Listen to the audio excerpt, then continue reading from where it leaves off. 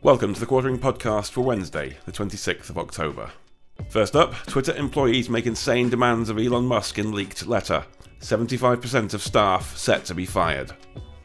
We are now just hours away from Elon Musk taking control of Twitter, and the employees are revolting. No, not like that. They are revolting against him and have dared to give him a list of demands. I don't think that Elon Musk deals with lists and demands from underlings very, very well. This is the classic entitled Silicon Valley mindset, but it's gonna be absolutely amazing. Twitter employees send open letter protesting Musk possibly cutting 75% of employees. And look, let me say this. If you work there, I 100% understand being concerned by that number. Like, see, that's a reasonable concern. You know, it's like, oh, if he said like, oh, I'm going to cut 20% of staff and I was a hard worker and I felt like I was adding value, like I wouldn't really be that worried. But like 75% means he's probably cutting a bunch of people that are probably decent workers. There's definitely going to be some people hit by strays here that are good people. They're not like the crazy blue-haired pro-censorship people that everyone thinks. Look, maybe Twitter is actually like full of these people. I don't think it is, but maybe. Is it possible that 100% of people that work there are far left-wing, lunatic, pro-censorship people? I think it's extremely unlikely. So a lot of the face of the Twitter employee, that probably isn't true, although I could be wrong. So Twitter employees have begun circulating an open letter criticizing Elon Musk's plan to cut 75% or replace, 75% of employees at the company. The letter comes at the time Mr. Musk told investors last week that he plans to cut 75% of the company's 7,500 employees, downsizing the workforce to about 2,000 people. The open letter calls the proposed firings, quote, reckless, and has a list of demands. It's probably not a great time to be making demands. You have no power here. It's a private company. Like, you have even less power now. You can tweet about it, you can whine about it, you can do whatever. But like, let me tell you something. Almost everyone there is replaceable. And if he can keep 2,000 positions, that's a lot of high value staff that the dude can keep. I mean, WhatsApp, which serves 400 million people, had a staff of 50. Okay, so I don't want to hear that you need 5,000 employees.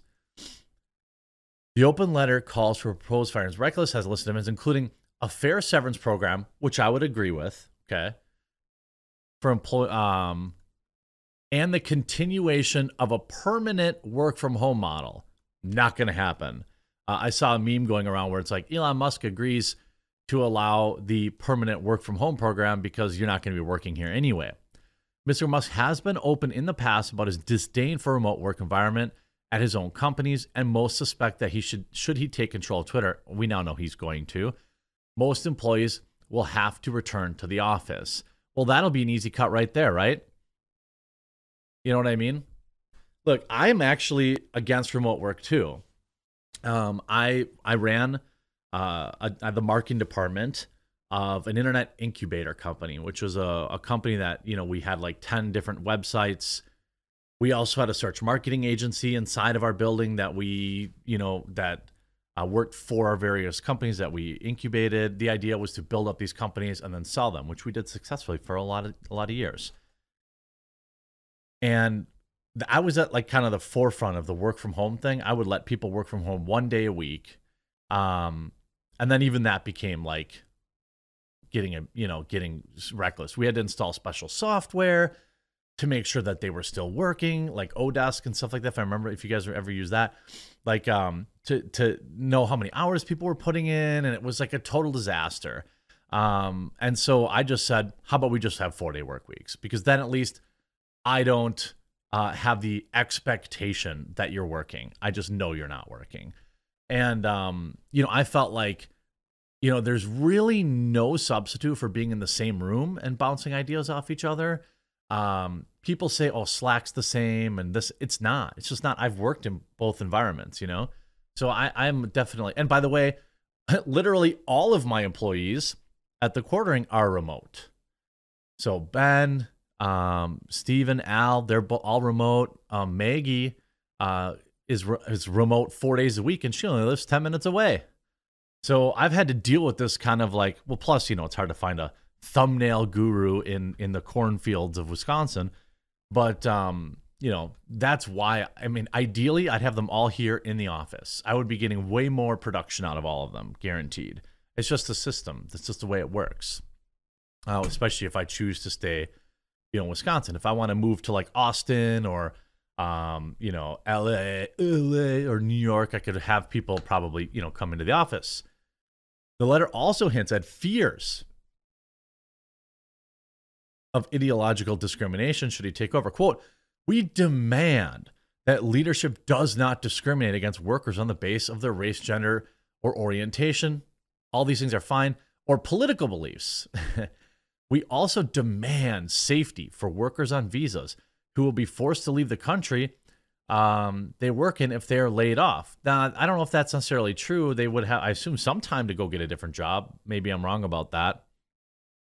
Some experts have also cited operational concerns with large layoffs at a social media company like Twitter. Concerns regarding the internal presence of Twitter as one of the most popular social media platforms were echoed in the letter. Quote, Twitter has significant effects on societies and communities across the globe. Yeah, that's kind of the problem. As we speak, Twitter is helping uplift independent journalism in Ukraine and Iran, as well as powering social movements around the world. How do 5,000 employees in America change that? Or what does that even mean? What is that? What difference does that make? And Time reviewed a draft of the open letter circulating among Twitter employees to make their demands. Here's the full text of the letter. Staff, Elon Musk, and board of directors. We, the undersigned Twitter workers, believe, I don't know if they'll still have a board of directors once they're privately owned either. We, the undersigned Twitter workers, believe the public conversation is in jeopardy. No, that's the problem. See, it has been in jeopardy for the past 5 years because isn't it ironic? Isn't it like throw your head back and laugh, hilarious, that Twitter employees are concerned about ideological discrimination based on political beliefs? Isn't that a pretty funny demand to make? Isn't it? I think it is. Now, Elon's plan to lay off 75% of Twitter workers will hurt Twitter's ability to serve the public conversation. A threat of this magnitude is reckless, undermines our users and customers' trust in our platforms as transparent act of worker intimidation. Twitter has significant effects on societies and communities across the globe as we speak, blah, blah, blah. A threat to workers at Twitter is a threat to Twitter's future. Who sits, I don't know about you. I've worked, again, I've had the entry level jobs, washing dishes for the first 2 years of my life. Then I worked retail. Then I worked in business. Then I worked, and none of these places would I ever consider making a list of demands to my boss. I would just have found a different job. You know what I mean? It's just so weird and entitled. They threaten our livelihoods, access to essential healthcare, and the ability for visa holders to stay in this country they work in. We cannot do our work in an environment of constant harassment and threats. Without our work, there is no Twitter. Yeah, I'm pretty sure Twitter will be fine without you. We, the workers at Twitter, will not be intimidated. Well, you sound scared. We recommit to supporting the communities, organizations, and businesses who rely on Twitter. We will not stop serving the public conversation, but you're not serving the public conversation. See, that's the thing. We call on Twitter management and Elon Musk to cease these negligent layoff threats. As workers, we deserve concrete commitments so we can continue to preserve the integrity of our platform. You don't deserve anything. It's like, what's interesting to me is that you have this entitlement. What you work for is a company called, you're an at-will employee. You can be fired at any time. I guess I don't know if the state Twitter's in is an at-will employer, but everywhere I worked here in Wisconsin, you were an at-will employee. Your job owes you nothing other than paying you for the time that you put in legally, right? They don't owe you job security. They don't owe you anything. Now, maybe you should have been more concerned with, it seems like they're so worried about the public conversation, something that they've been finely tuning and crafting to prop up the political candidates that they like, that they think are best for the country. It's actually enraging to read this. We demand respect, safety, protection, and dignity. What? Bro, what are you, 8 years old? Go get a different job. If you don't like it, leave. If you don't like it and you have a lot of value to add, there's 100,000 other companies you could go work for, all right? Nobody owes you a job. Nobody owes you, okay, safety's reasonable, but let's see how they define safety. We demand that leadership does not discriminate against workers based, okay, so no. I'm talking about like, roof panels, ceiling panels falling on your head. Like, we also demand safety for workers on visas. We demand leadership be respect the platform and the workers who maintain it. I guarantee you that Elon Musk laughed his head off. He opened up like a Pez dispenser and chortled hilariously loud when he got this. Like, how out of touch are you? The economy is very rough right now. I believe next year is going to be far worse. So, make your purchase decisions wisely.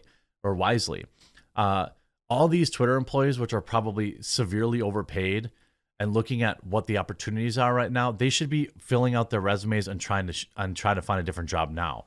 Because I don't think Elon Musk really cares about your feelings at all, and neither do I. I just want Twitter to stop with the shadow banning and deboosting and equally enforce their rules. And I think it becomes instantly better when they do that. And next up today, MXR Plays quits channel after YouTube upholds absurd strike. Well, YouTube's uneven enforcement of their own terms of service strikes again. And this time it's led to MXR Plays being forced to abandon a channel with several million subscribers. And it's just extraordinarily frustrating. I covered this story earlier this week. And by the way, shout out to MXR Plays and their viewers too. You all have been very kind. Thank you to everyone who has subscribed. There was a sub purge on Sunday night. So make sure you're still subscribed. And if you haven't yet, hopefully today will be the day you consider it. I put out 5 to 6 videos a day every day during the week, plus Saturdays, to keep everyone informed. Just to give everyone a brief update. MXR Plays tweeted out on October 21st, regardless of the absurdity of a strike when we get back in... Oh, I'm sorry. This says, we got a second strike for unwanted, spicification of Gordon Ramsay. We poorly edited his face onto a bikini-clad girl playing Twister. We genuinely had no idea that this wasn't allowed. He isn't even a woman. If we get one more strike, our channel gets deleted. Please help. YouTube responds and says, hey, we'll take a look at it.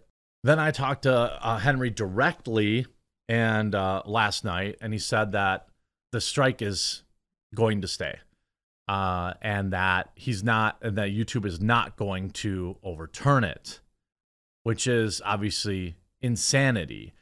So then they put out this video yesterday, and they're essentially being forced to abandon MXR Plays for a channel that their alt channel of 200,000 subscribers. Why? Because their next strike means channel termination, and it's just too risky for them to upload at all to that channel anymore, which is insanity. Certainly this type of clip, this type of video is very common on YouTube, and I thought, well, I wanted to first and foremost kind of help them out by letting people know that they've moved over to MXR Plus, which is their back catalog channel. But this is a little bit of what they said. Pretty huge news to share today. Not necessarily the greatest news, but it could be worse. As you may or may not have noticed, you're currently watching a video on MXR Plus and not MXR Plays, because we're actually planning on uploading our reaction videos to this channel for the next 2 months. So if you wanted to continue watching our normal videos, please please consider subscribing to this channel. Migrating channels is not something I take lightly. Like, I would only do it if the circumstances became extremely dire. And they have.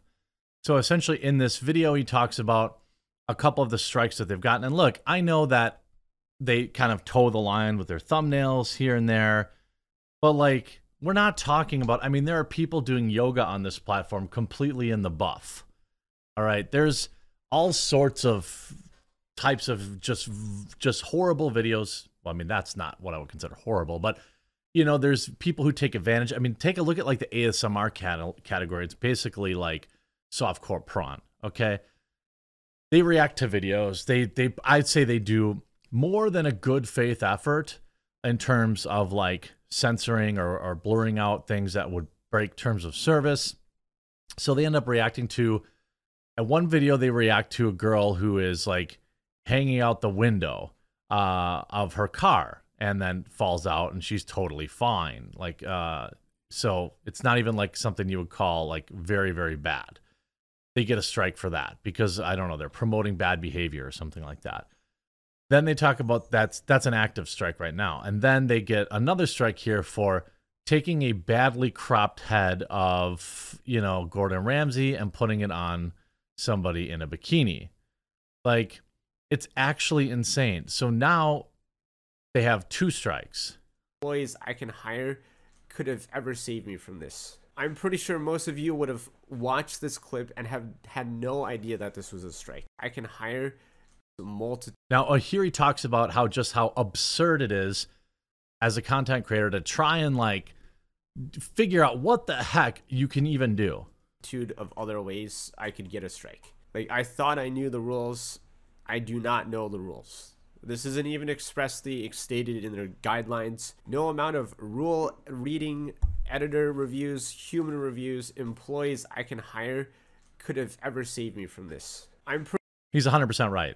Pretty sure most of you would have watched this clip and have had no idea that this was a strike. Agreed. I think most normal humans wouldn't have ever seen this coming. I am traumatized by this situation, and moving forward, I will be doubting everything I do. I will be second guessing every edit that I make, and I will most likely never feel safe from being banned again at this point. And so that.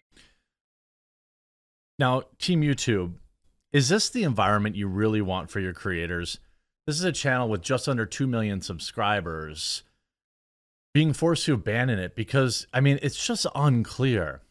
Like, I understand even Team YouTube's position here where they say like, well, we can't really tell you exactly every little thing that will get you a strike because then people will just run right up to the line. They can't tell us the line because they know people will just constantly run up to the line, figure out ways around it. I actually understand and sympathize with that. But like, can we perhaps, Team YouTube, consider more warnings, for example, or videos being removed without strikes? I think, you know, you could have a secondary category of like, here's a warning, we took it down and we think you were naughty. Then you could have like, hey, we took it down, we think that you were bad, but it was like a gray area strike, so we're not giving you a strike.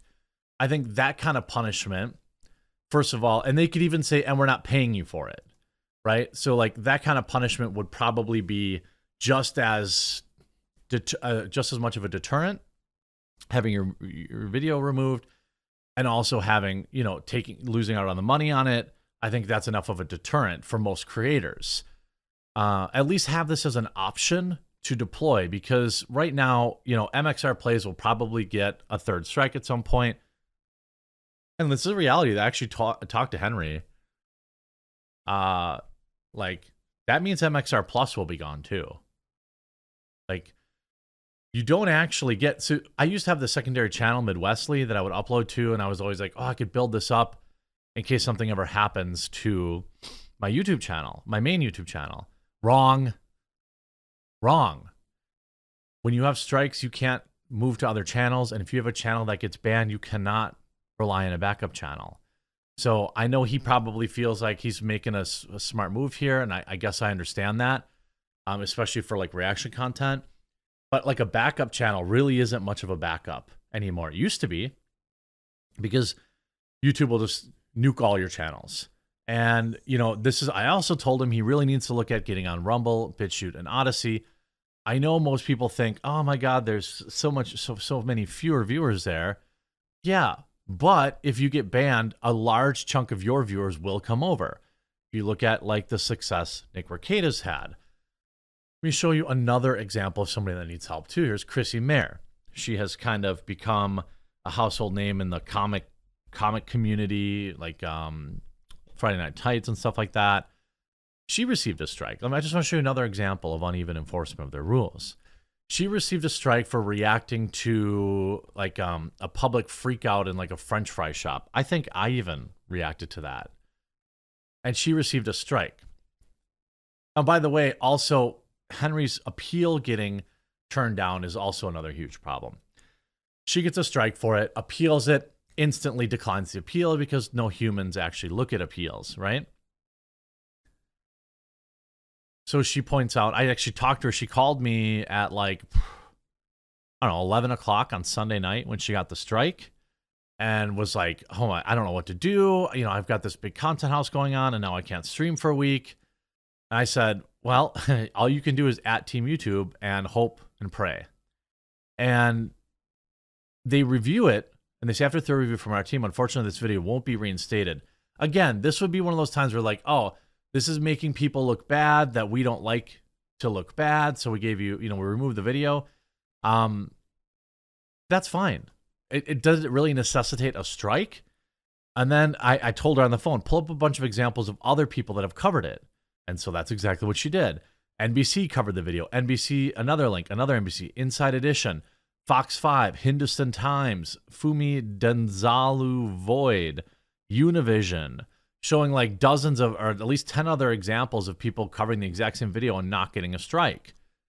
We're like independent content creators are like a second-class citizen on this platform, and it's very frustrating. Most of us I was streaming the other night to like 4,000 people while Comedy Central had 200 people watching them. Yet Comedy Central lives by an insane second-tier set of rules that individual content creators never could. And like, let's be honest, who's making YouTube more money? It's my channel significantly, but I don't live by these gilded rules. And then, you could say the same thing essentially for any independent content creator. And it's just ridiculous. I don't think that it's unfair, Team YouTube. And I know they will watch this video and I really appreciate that. I don't think that it's unfair for us to ask for simply having universal rules. If Chrissy gets a strike for this video, then CBS, NBC, Inside Edition, all these other people should also get a strike. Don't you think? And also, don't you think maybe there's a better way to handle this, like just removing the video? And we already know that YouTube can cut out clips of videos automatically with the back end. What if the system just said, hey, we detected a clip that's a no-no in your video, and our system automatically removed it? And then the video would even stay up. Why not have that? Have the AI automatically detect and just remove bad clips as opposed to striking channels. I mean, I feel like there are other solutions here, Team YouTube, that I'd be happy to talk to you about. I know I'm not Ethan Klein, but maybe Susan can give me a call and we can talk about actually what it's like to be in the trenches on YouTube, because most of the people she talks to are gilded multimillionaires. They don't even live by the same rules we do, and they have no idea what it's actually like. I am very upset about MXR Plays being forced to do this, and also Chrissy Mayer too as well. And next up, PayPal just got busted again trying to re-sneak $2,500 fine for customers into terms. Remember just a few weeks ago when it was discovered that PayPal had instituted a $2,500 fine for its users if they found them to be spreading, quote, misinformation. There was a huge hullabaloo and everybody on Twitter got the message out there, and people dropped PayPal. Like, lots of people closed their PayPal accounts. And now, and then PayPal came out to say, well, it was just an oopsie doopsie. It was just an oopsie doopsie. We never really meant that, even though, like, basically, everybody could see that they did mean it. In fact, There were some investigative tweeters out there that I covered that could basically prove unequivocally that no, this wasn't a mistake. You wrote it, you uploaded it, all this kind of stuff. Well, it looks like it's back. So just 2 weeks ago, earlier in October, you saw this in the Washington Post and everywhere else. PayPal facing backlash after floating fines for, quote, sharing misinformation. Below the FTC narrow, you see PayPal face backlash is facing blowback after proposing rules that would have allowed it to fine its users $2,500 for promoting misinformation, which the online payment service has now called an error. Well, it's just really weird to me, folks. It's really, really weird to me that you could call this an error because, I mean, somebody wrote it, somebody proofread it, somebody uploaded it to the website. There is no, like, it's not like there's just one, like, Joe Webmaster who's managing his own little e-store selling duck calls, okay? There are probably dozens of people that had to approve that document before it ever went live, before it ever even, and then, of course, there were people before that that had to approve the policy. So they tried to say it was a mistake. The update immediately sparked online uproar on the right, making it the latest instance of major online payment services facing heat over moderation practices. Look, here's the thing. It's not, the fine itself is odd, right? But the context is extremely, not the context, but the enforcement is impossible, right? Even here on YouTube or Rumble or wherever you're watching this video. By the way, there was a big subscriber purge over the weekend. Please make sure you're still subscribed. And if you haven't yet, I would really appreciate it if you did. And I appreciate everyone who already has. The problem is we don't even know what quote unquote misinformation is. We just saw, basically, we saw how many people getting banned from platforms over questioning certain things about the COOF, only to find out later that, well, maybe they were right. Information is liquid, and knowing whatever is fluid, and like whatever the actually approved like messaging, the science even seems like sometimes that changes as it evolves. And there were a lot of bans that got handed down because of that. So when you use a term like quote unquote misinformation, most of us know, okay, this is something that you put out knowingly and that's harmful and it's, blah, blah, blah. The way big tech views that, in my opinion, can be as simple as information we don't like.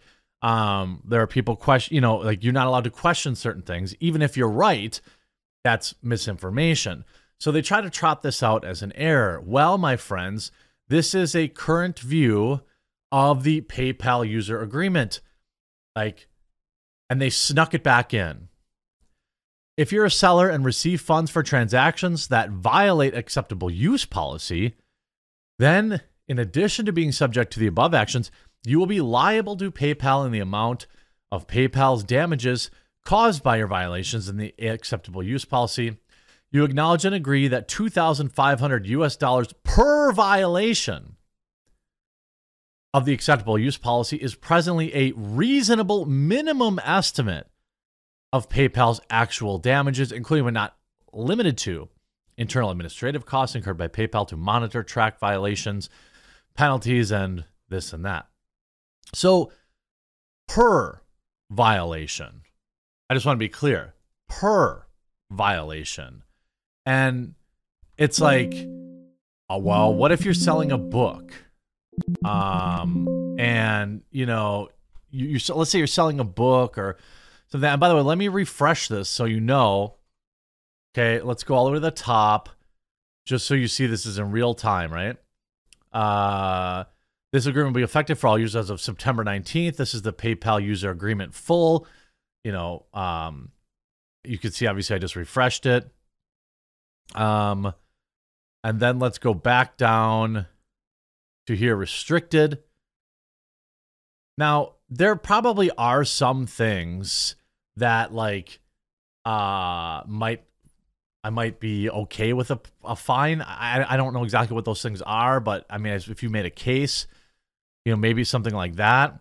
But the fine is insanity.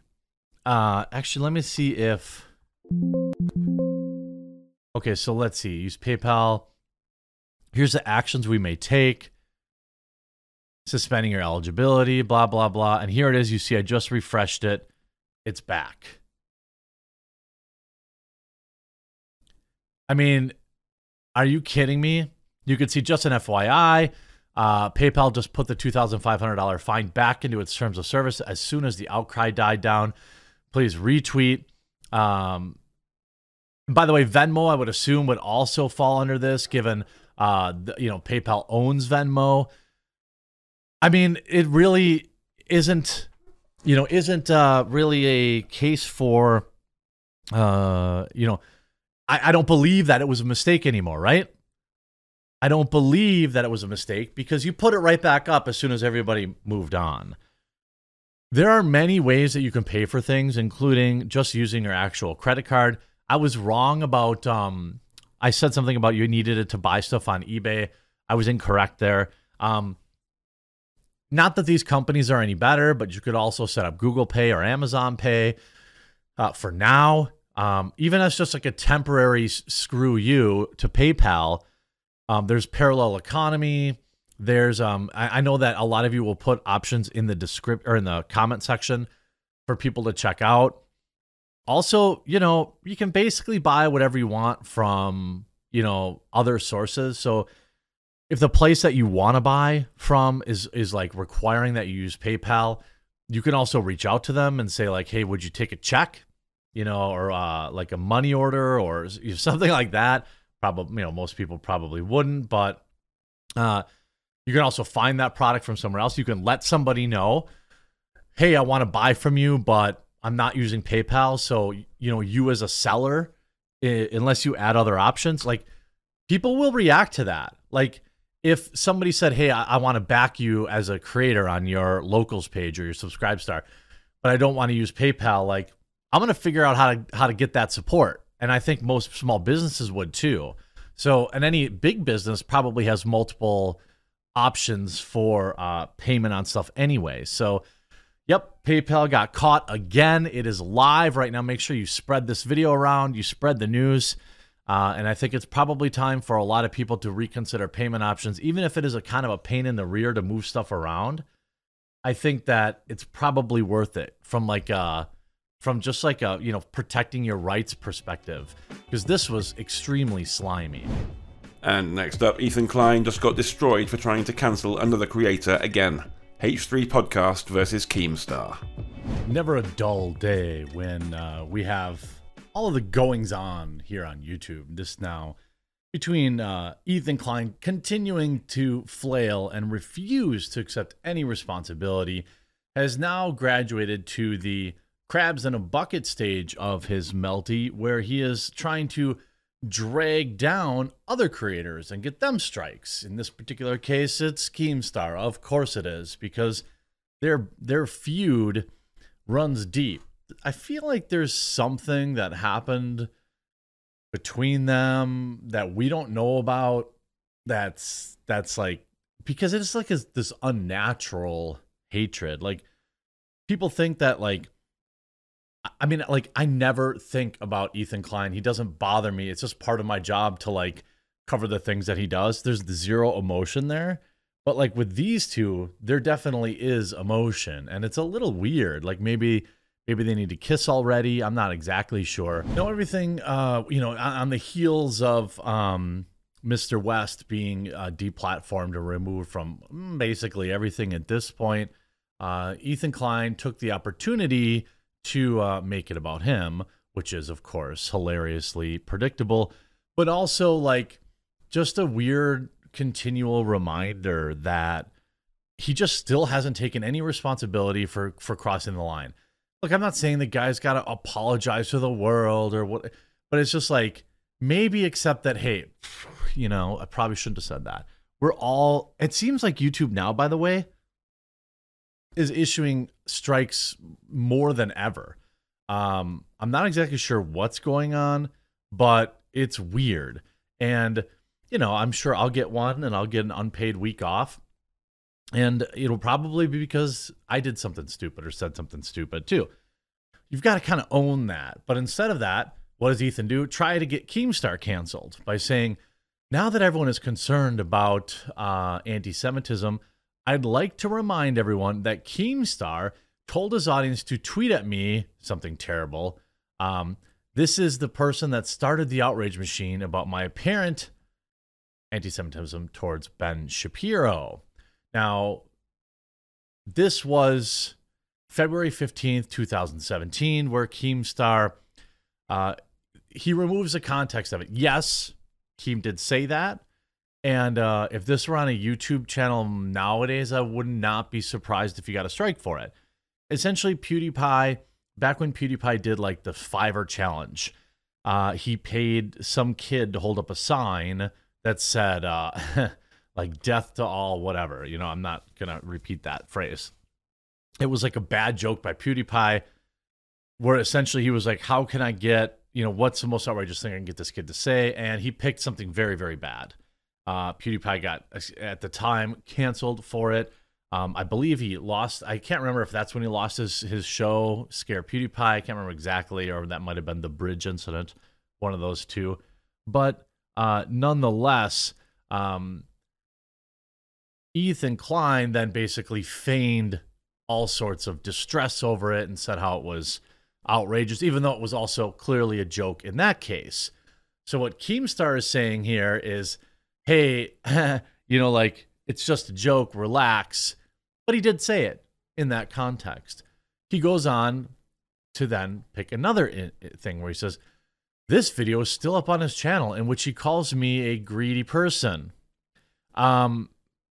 He makes a comment, Keemstar makes a comment about Ethan Klein stealing his ad revenue, and he makes a reference to, that kind of stuff. Again, in 2022, that might be a strike. I don't know. But what I think he's doing here by saying this video is still up on his channel, it's like a stealth go flag this video thing. And then also adds, and this one for good measure. It's obviously a joke, right? New anti-Semitic drama alert in 15 minutes. Retweet if one of the bad guys from WW2. Again, obviously a joke. All three obvious jokes. But also, by today's standards, we live in a post-joke society here on YouTube. Especially like racial jokes, like those just aren't allowed on the platform unless they're about white people. That's just the reality, right? I mean, anyone disagree with that? Okay. Although there was the Cracker Gate that was on Twitch, though, I believe. I don't know if it ever made its way to YouTube, but for the most part, societally, there's only one race you can make fun of. And so then he continues on by saying, so my question is, how upset do you think Keemstar really was at my super offensive joke about Ben Shapiro? Essentially saying, hey, Keem doesn't like me, so he created this outrage mob just to do it. He probably did. Keemstar probably did. He's one of the pettiest people on the planet. Ethan Klein holds a grudge stronger than any person I've ever met in my life either. These are two men that act like high schoolers or middle schoolers. I think the real question here with Ethan is, again, he's more concerned about, Keemstar posting that clip, which essentially brought it to everyone's attention, which got it covered. Then actually saying like, hey, maybe I shouldn't have made this joke. Like, you could also you could even have like a mealy-mouthed apology if you're Ethan and say something like, everyone, hey, obviously it was a joke, but it's a joke that is outside of bounds of the YouTube terms of service. So I got got by the copyright system and, we'll see, or by the DMCA. So we'll see you next week. Again, you would think someone would be a little more careful when they have a staff of 5, 6, 7 people's salaries. But, when it comes to getting his point across, Ethan Klein really doesn't care about anybody, in my opinion. You see Crypteddy coming in here, interactions dipping recently, huh? This is out of context. Bro, didn't you do blackface? Sit this one out. Yes, he did. And again, that was a joke. It was clearly a joke, kind of tangentially off being blackface. He was doing some sort of facial mask that happened to be black.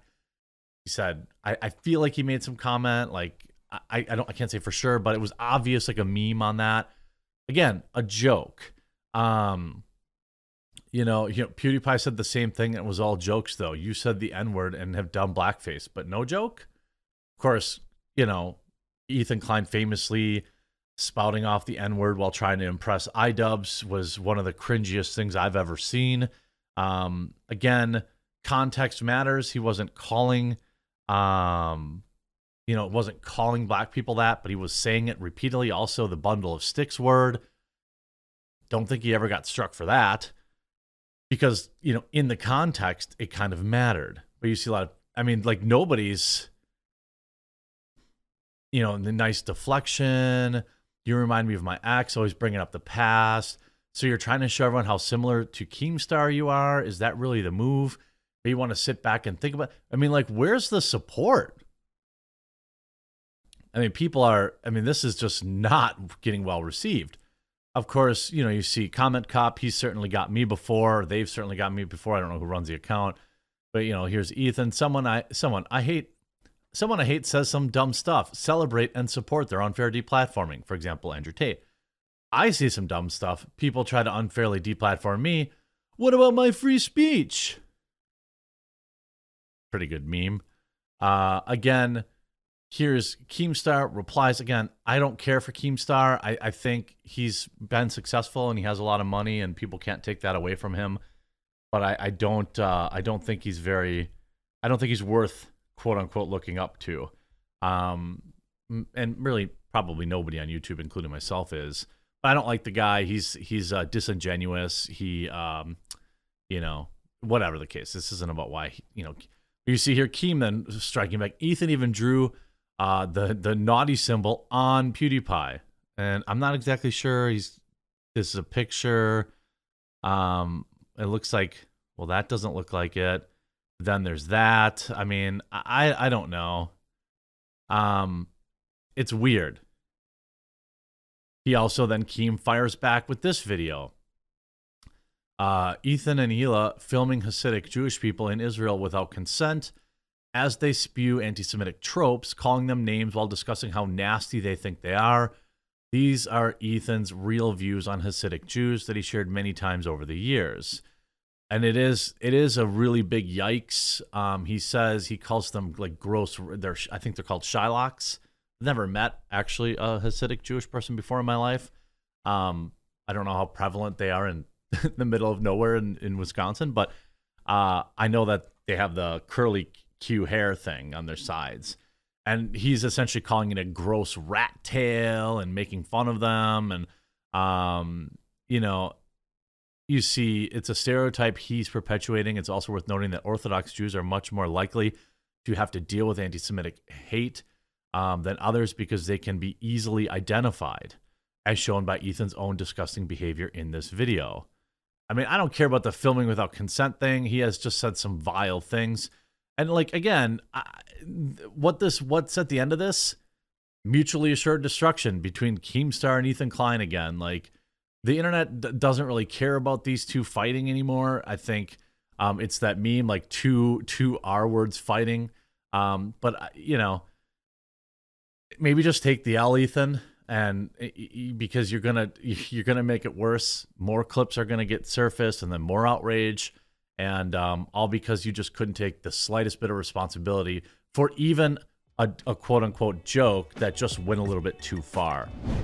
And last up, Elon Musk just walked into Twitter HQ carrying a literal sink. Staff panics, and YouTube clone coming. The day is here. The time is now. That's right, Elon Musk literally just walked into Twitter headquarters carrying a sink. I'm not kidding. He walked in Twitter headquarters carrying a sink. Now, I would have thought he would have brought a toilet, to flush all the excess waste that exists at that company. But apparently he's got a walking meme of let that sink in. And already there's internal memos flying around everywhere. There's a big meeting tomorrow where he will address employees. It's absolutely insane. I don't know exactly when he got there, but he himself tweeted it out and also changed his bio. It's done. If we go to Elon Musk's Twitter account, he literally just tweeted this out. Entering Twitter headquarters, let that sink in. It already has almost 300,000 likes in like 15 minutes.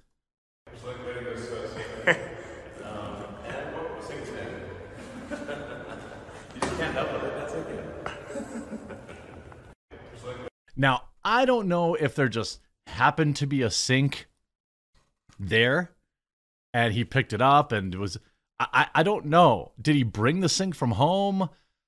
Here's the other thing somebody brought up. If he made tomorrow's firings pay-per-view, I would pay. I would pay a large sum of money to watch that. It is absolutely insane. Like, it's actually freaking happening. I can't believe it. Right now on Twitter, literally Twitter HQ is trending. Let that sink in. Elon Musk enters Twitter HQ with a practical prop. Here's his actual tweet. Live footage of Twitter HQ right now. And he also changed his Twitter bio. Chief Twit. Just 4 hours ago, he also tweeted, a beautiful thing about Twitter is how it empowers citizen journalism. People are able to disseminate news without an establishment bias. Probably one of the biggest reasons he bought it. Also in the news, just a few minutes before this, God, there's just so much. What a wonderful time to be alive. This is going to open up, I mean, right before midterm elections too. And I'm going to explain why it's so important. Many of my viewers already know, but it's like, if you use social media, right? I'm like fully committed. I'm on Rumble. I'm on Twitter, Truth, Gab, everything, right? Why are all these alternatives primarily needed? Is because when ownership starts meddling in things and putting their fingers or their thumbs on the scales and changing the outcome and favoring one side or the other. I just talked about, I mentioned it in every video today, by the way. I'll get off it tomorrow, but there was a subscriber purge here on YouTube Sunday night, and I lost like 1,000 of you. So I have to keep reminding people, hey, please make sure you're still subscribed. And if you're one of the like 40% of my viewers that aren't subscribed, please make today the day that you hit that red subscribe button. I know you might have to create an account, but I would greatly, greatly appreciate it. We're going to have such a wild end of the year now. Think about what's going to happen on Twitter now. You're going to have a situation where deboosting, shadow banning is going to go away. Twitter is the only platform where you can, I mean, I have like 200,000 followers on Twitter. I get like, if I get 1,000 interactions, that's a lot.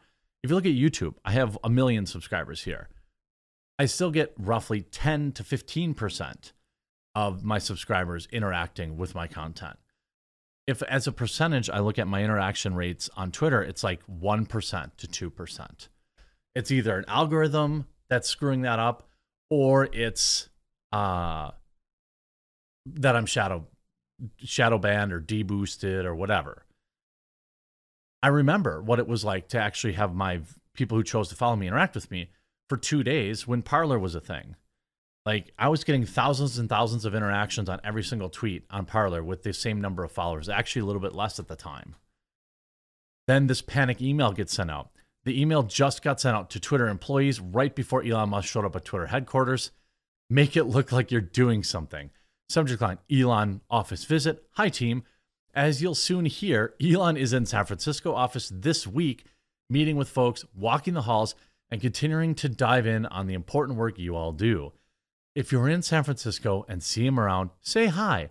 For everyone else, this is just the beginning of many meetings and conversations with Elon, and you'll all hear directly from him on Friday.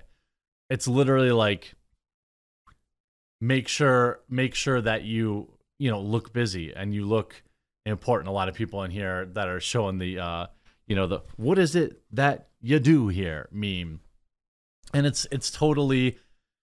I mean, it's absolutely true. If you look at Twitter stock too, look at that. It's at 53.40 right now. It might be the highest it's ever been. Now, I don't think it can go all the way to 54.20 because you have to pay some sort of tax or whatever. And this on top of articles are also Elon hints at a major update to YouTube. To Twitter, where he replied to somebody on Twitter that said, it's insane that Twitter has not currently implemented a YouTube clone. Half of my tweets are links to YouTube videos. Twitter doesn't capture any value here. If users could watch monetized videos on Twitter, Twitter could capture ad revenues and massively increase total revenue. It remains unclear. And then Elon Musk replied to that directly. I think you see also Elon Musk is now informed both the banks and outside equity investors that he intends to close the Twitter deal Friday. No word yet on whether Elon sold more Tesla shares on Monday and Tuesday. He would have to file a Form 4S no later than Wednesday night for Monday sales. If you look, so could think about this. If Twitter removed the biases, right, or the bias that you see, and the shadow banning and the deboosting that we see on YouTube, right? What do you have? You have an instant alternative to YouTube. People are already on their phones watching videos. If you look at, I think, where was this? I was trying to find the actual tweet. And essentially, he replied to somebody that was saying, hey, you should really add a YouTube clone. And he replied essentially in affirmative.